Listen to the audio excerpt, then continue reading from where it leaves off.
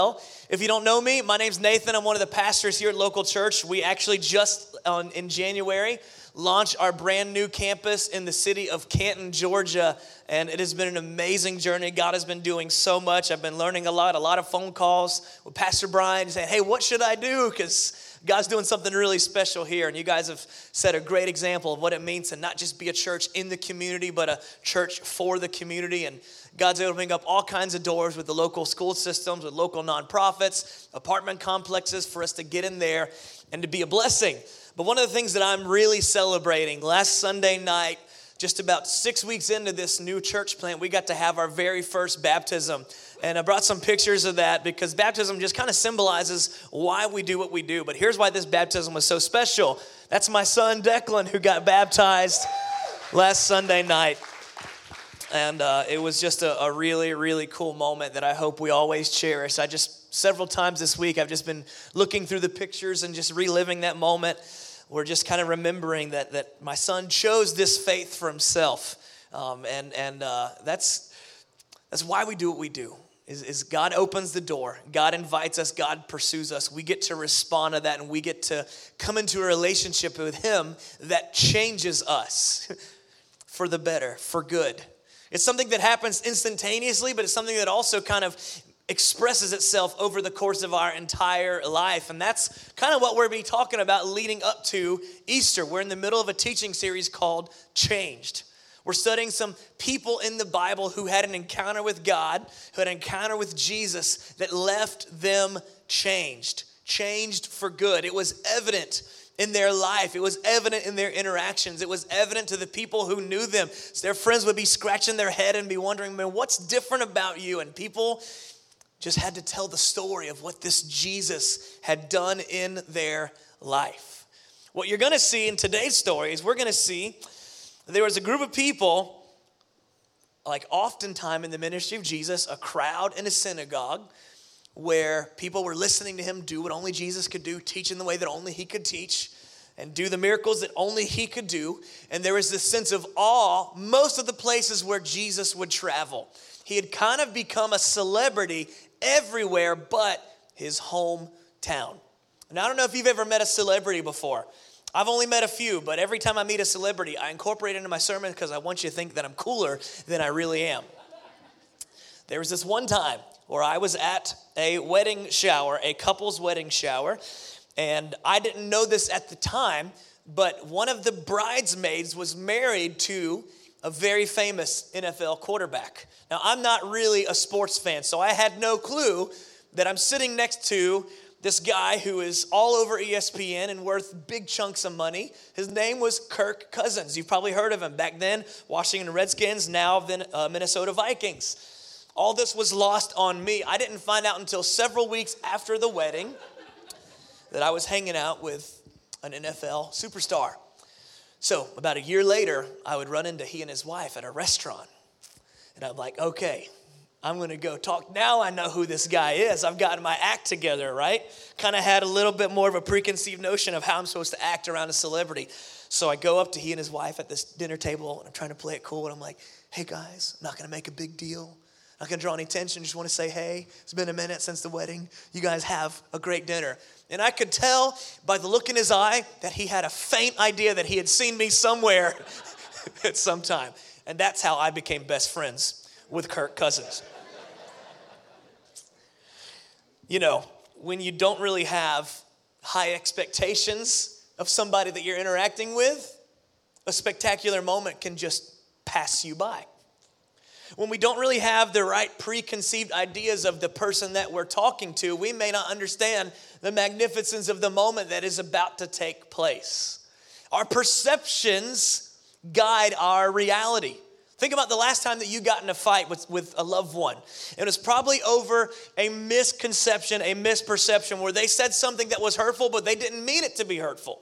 But because it was perceived as hurtful to you, it is hurtful. Even though your perception is totally different than their intention, your perception is your reality.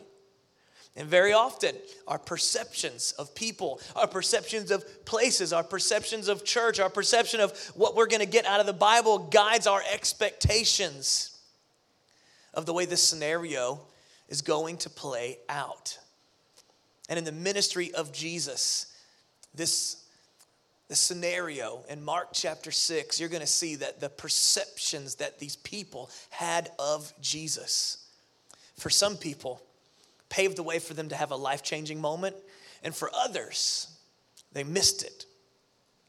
They didn't have the right expectations. They didn't have the right perceptions. And so what they thought they would get out of this interaction with Jesus, some people had a high expectation, some people had a low expectation. But regardless of where they found themselves, their reality on the other side of their encounter with Jesus matched their perception of Jesus. You see, this particular moment in the ministry, in the life of Jesus, he was making his way back to his hometown, the town of Nazareth, which in an ironic stroke of penmanship, the Greek word, the Hebrew word Nazareth, the name of this town in Israel, actually meant branch. And it was a small town. This is maybe where we even get the word out in the sticks. Like this was a small country town in Israel. You guys here in Dawsonville, I don't know if you know this, but when people are coming down up here from the city of Atlanta to go do some shopping, they might refer to this as being out in the sticks. I don't know.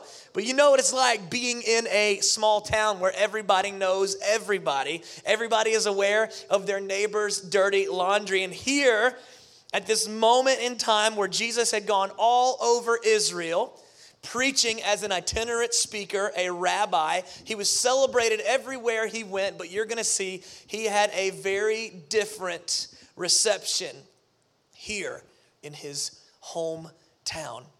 I don't know if you grew up here or not, but when you go and visit your hometown, it seems to be that regardless of what you've accomplished or regardless of what you've built, regardless of what you've done, the people who knew you when you were little are going to have a hard time ever seeing you differently. And the same was true of Jesus. And those expectations and those perceptions that people had of Jesus very much guided their reality and their encounter with him.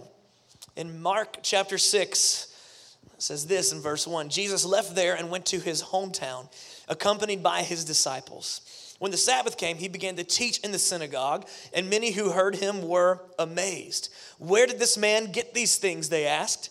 What's this wisdom that has been given him? What are these remarkable miracles that he is performing? Isn't this the carpenter? Isn't this Mary's son, the brother of James, Joseph, Judas, and Simon? Aren't his sisters here with us? And they took offense at him.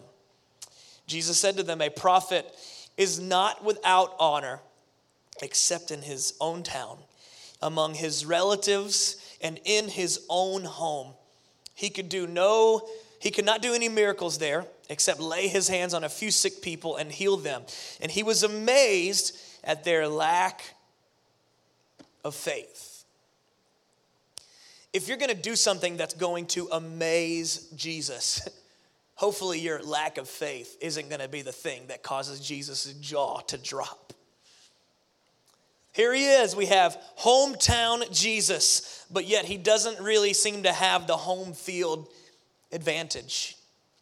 The majority of the people there thought, we know that guy. That's Jesus, the son of a carpenter, not Jesus, the son of God, not Jesus, the King of Kings, Lord of Lords, not Jesus, the God become man. That's just Jesus. Who does he think he is? Where did he get all these skills? How does he talk so good? And because of their unbelief, some people missed out on the miracle and the ministry that is supposed to come along with the presence of Jesus.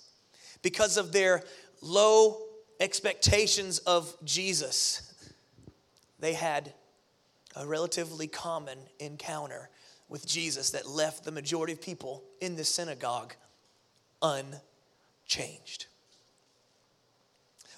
The challenge that I think I would ask us to consider today is, where do we set our expectations of what happens when we come to this place on Sundays? Where do we set our expectations when we spend time in prayer tomorrow in our quiet time, in our daily relationship with Jesus? Where are expectations of what God's word has to say for me? Not just when a preacher is opening it up on Sundays, but whenever I can dive into it myself on a Monday. What am I really expecting to receive for whenever I dive into the presence of Jesus?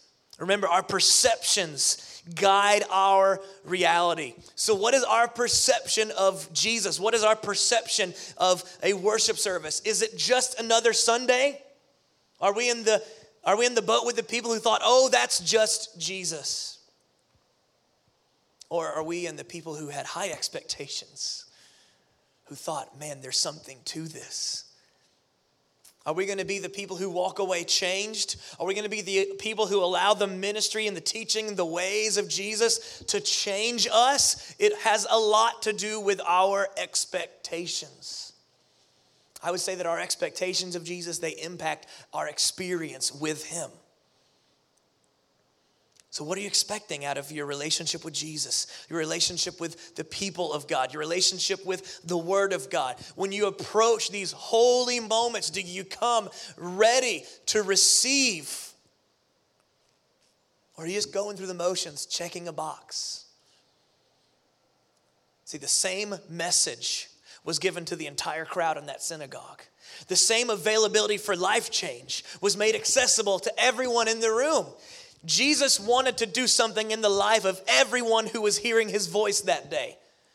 Well, why did so few walk away changed? You've probably heard it said, well, you get out of it what you're willing to put into it. I would maybe have a different view on that. I would say we are willing to put into something what we perceive we will get out of it. And if we perceive there's a value add, then we will adjust our schedule, or raise our expectations because of what we think might be coming our way.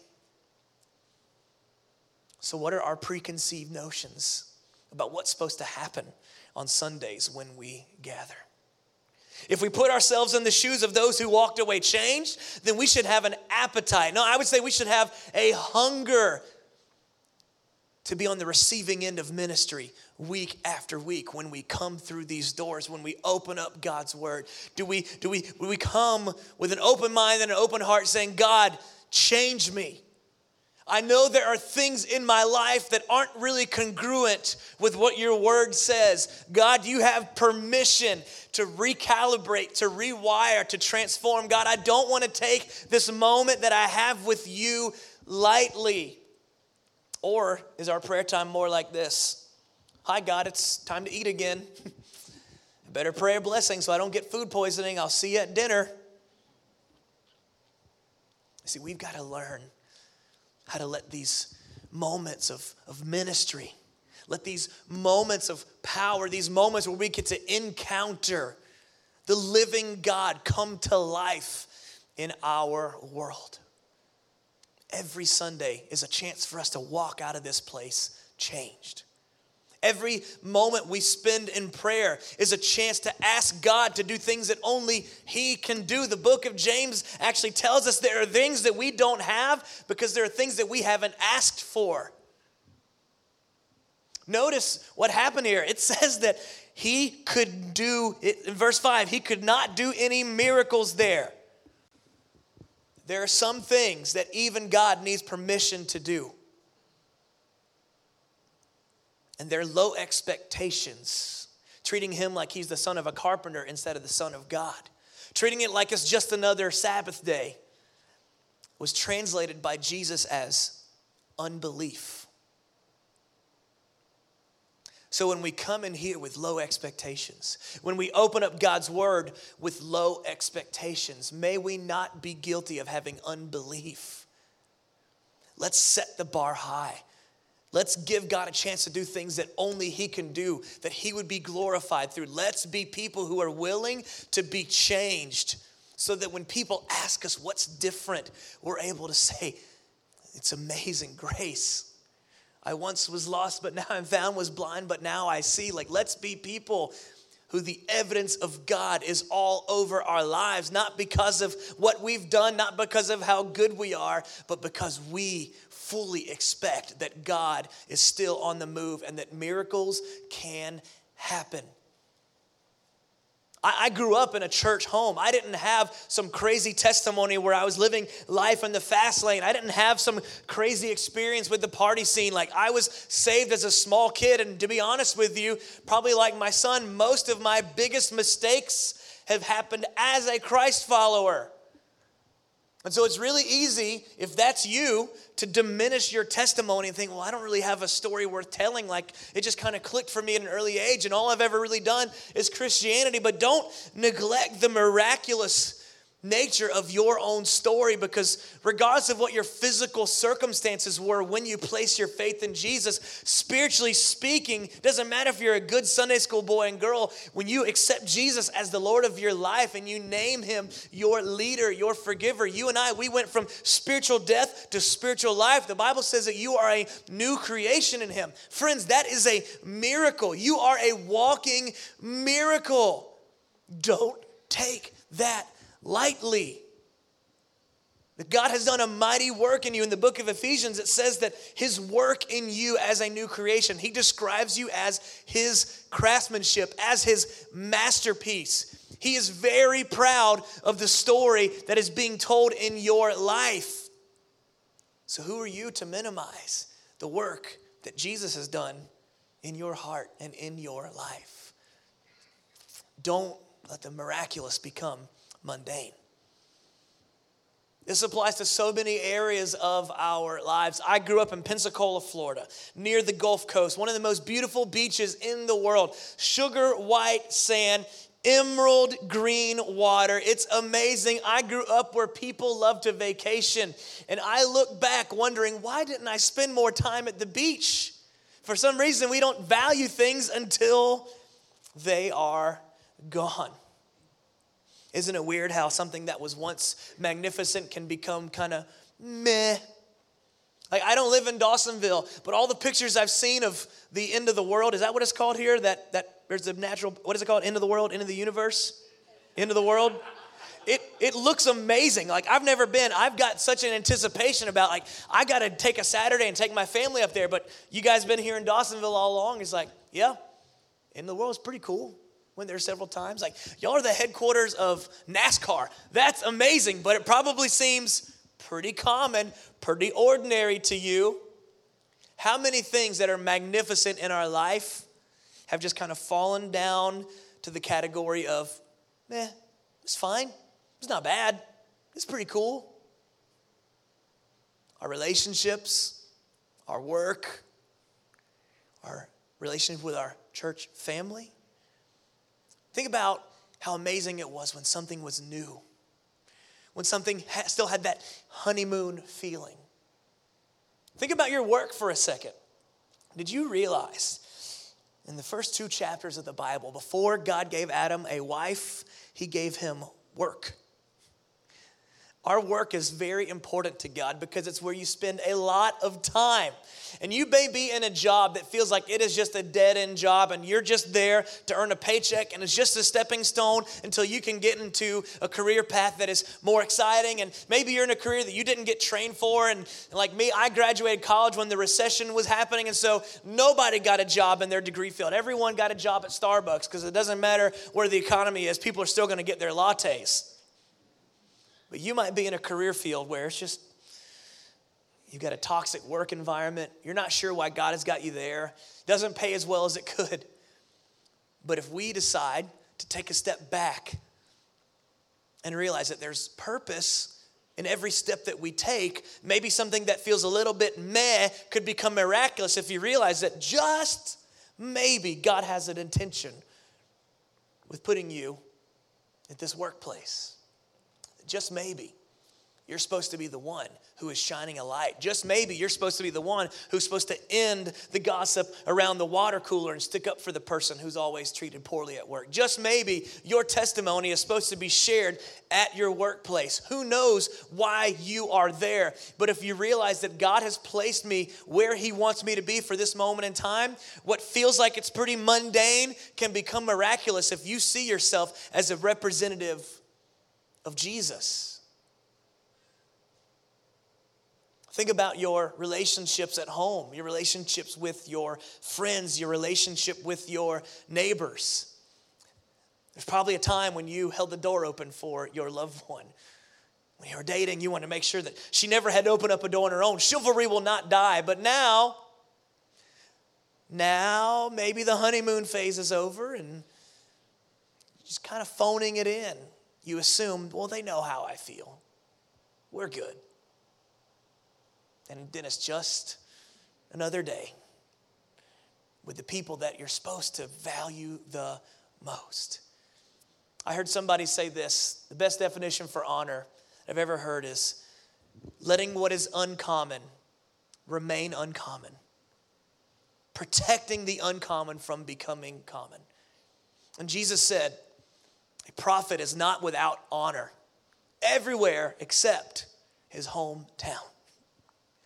Everywhere Jesus went, he was treated as something precious and uncommon, and his ministry was cherished. Jesus was a celebrity. Crowds were gathering around to see what Jesus would do next, but he gets into his hometown, and then he's just Jesus.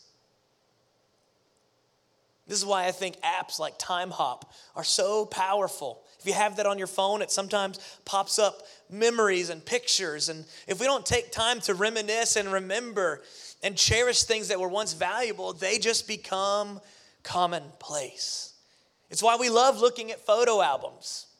I'm going to show you something here in a second that my mom just loves to look at and reminisce and reflect on when my brother and I were kids. But you're going to see this picture in a second. It's not really a picture that I love to look back on and reminisce. Check this out. This is some Castleberry family. I still remember the day in that studio where my mom said, well, what about this? And I'm like, Mama, no. That's her favorite picture. Like, that is my mom's favorite picture of my brother and I. I don't get it. For a long time, I was just humiliated by it, but now it's just too funny not to share. But I have committed. I will never make my kids take a picture like that. But when we look back, when we reminisce, it lets us kind of count our blessings and realize what God has entrusted into us and allows us to let things that are uncommon stay uncommon. The curse of the common means that things that are familiar tend to lose their value. And because of their preset ideas about who Jesus was, his ministry was limited, was throttled back. And I think a whole room of people that were exposed to experience something miraculous, the vast majority of them just experienced another Monday at church, another mundane Sabbath day at the synagogue. Man, does that sound a little bit close to home? See, when you and I, when we're going through the motions of our faith, who knows what we are missing out on? And let me just put this in a little bit more modern day perspective. It says because of their unbelief, because of their lack of honor, of treating this moment with the value and the intimacy that God wanted to have there with his people, so many of them missed out on something special.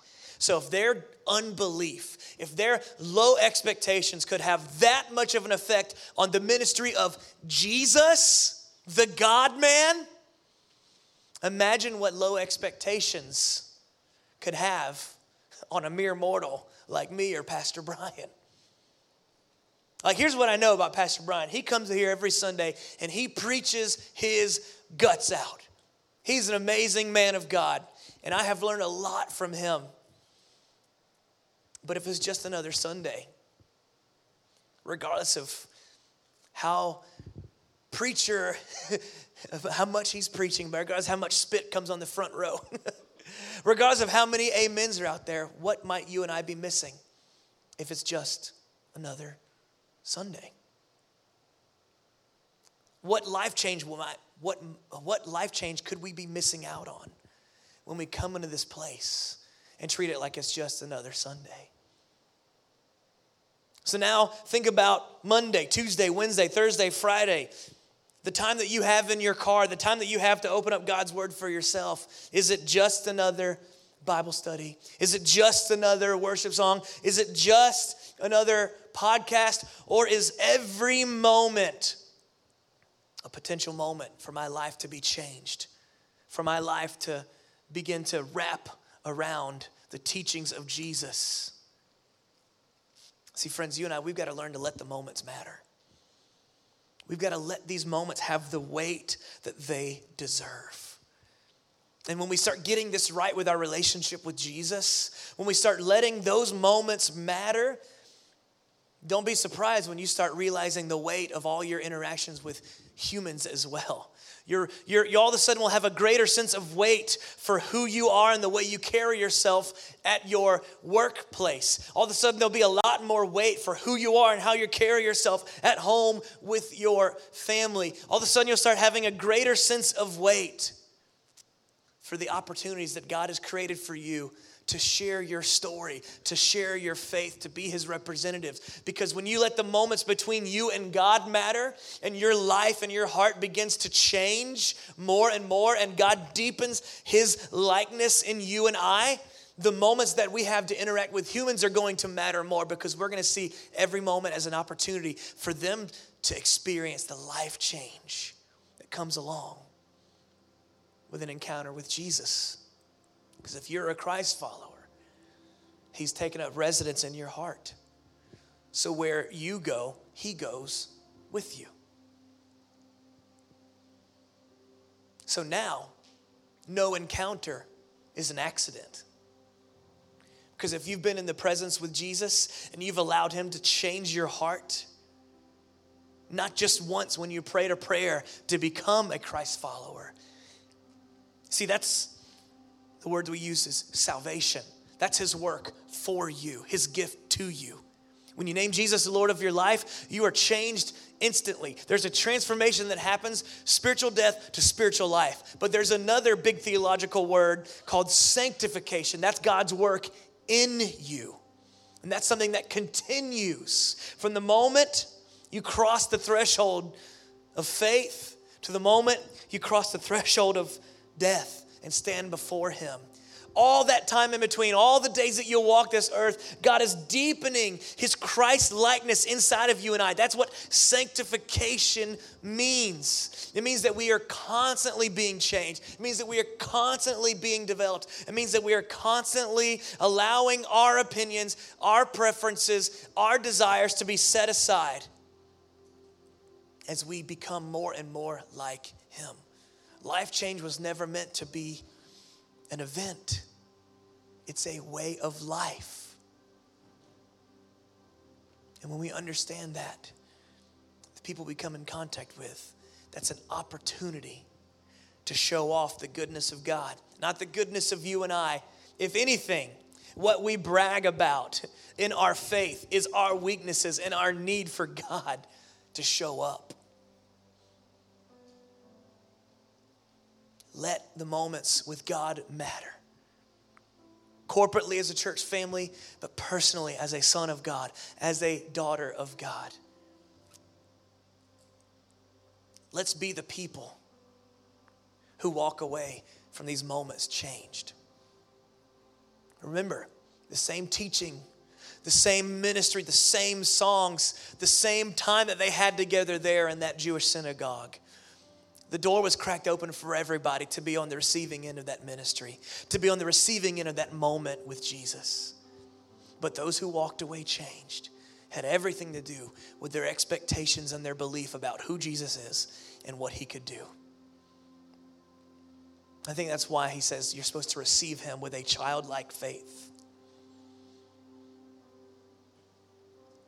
Over the course of the last 12 months, it's pretty understandable that the weight of everything we face in this nation, that it would just kind of maybe beaten some of that childlike faith out of us. It makes a little bit of sense that maybe there's a little bit less twinkle in our eye in 2021. After everything that life has taken, it's really easy to just kind of settle for the status quo and to just do your best to survive. But child of God, you are meant for more than that.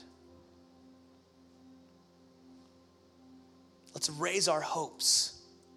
Let's fix our focus on Jesus. And let's ask him for big things in the days to come. And let's realize that every moment we spend together as a church family, every moment we have as individuals in his word is an invitation for our lives to be changed. What are you hoping for? What are you trusting in God for? What are you asking? What is a prayer that is so crazy that the only way it could get answered is that if God shows up? Dream big, because God is still on the throne. And because of who he is and what he's done, anything is possible. Let's pray.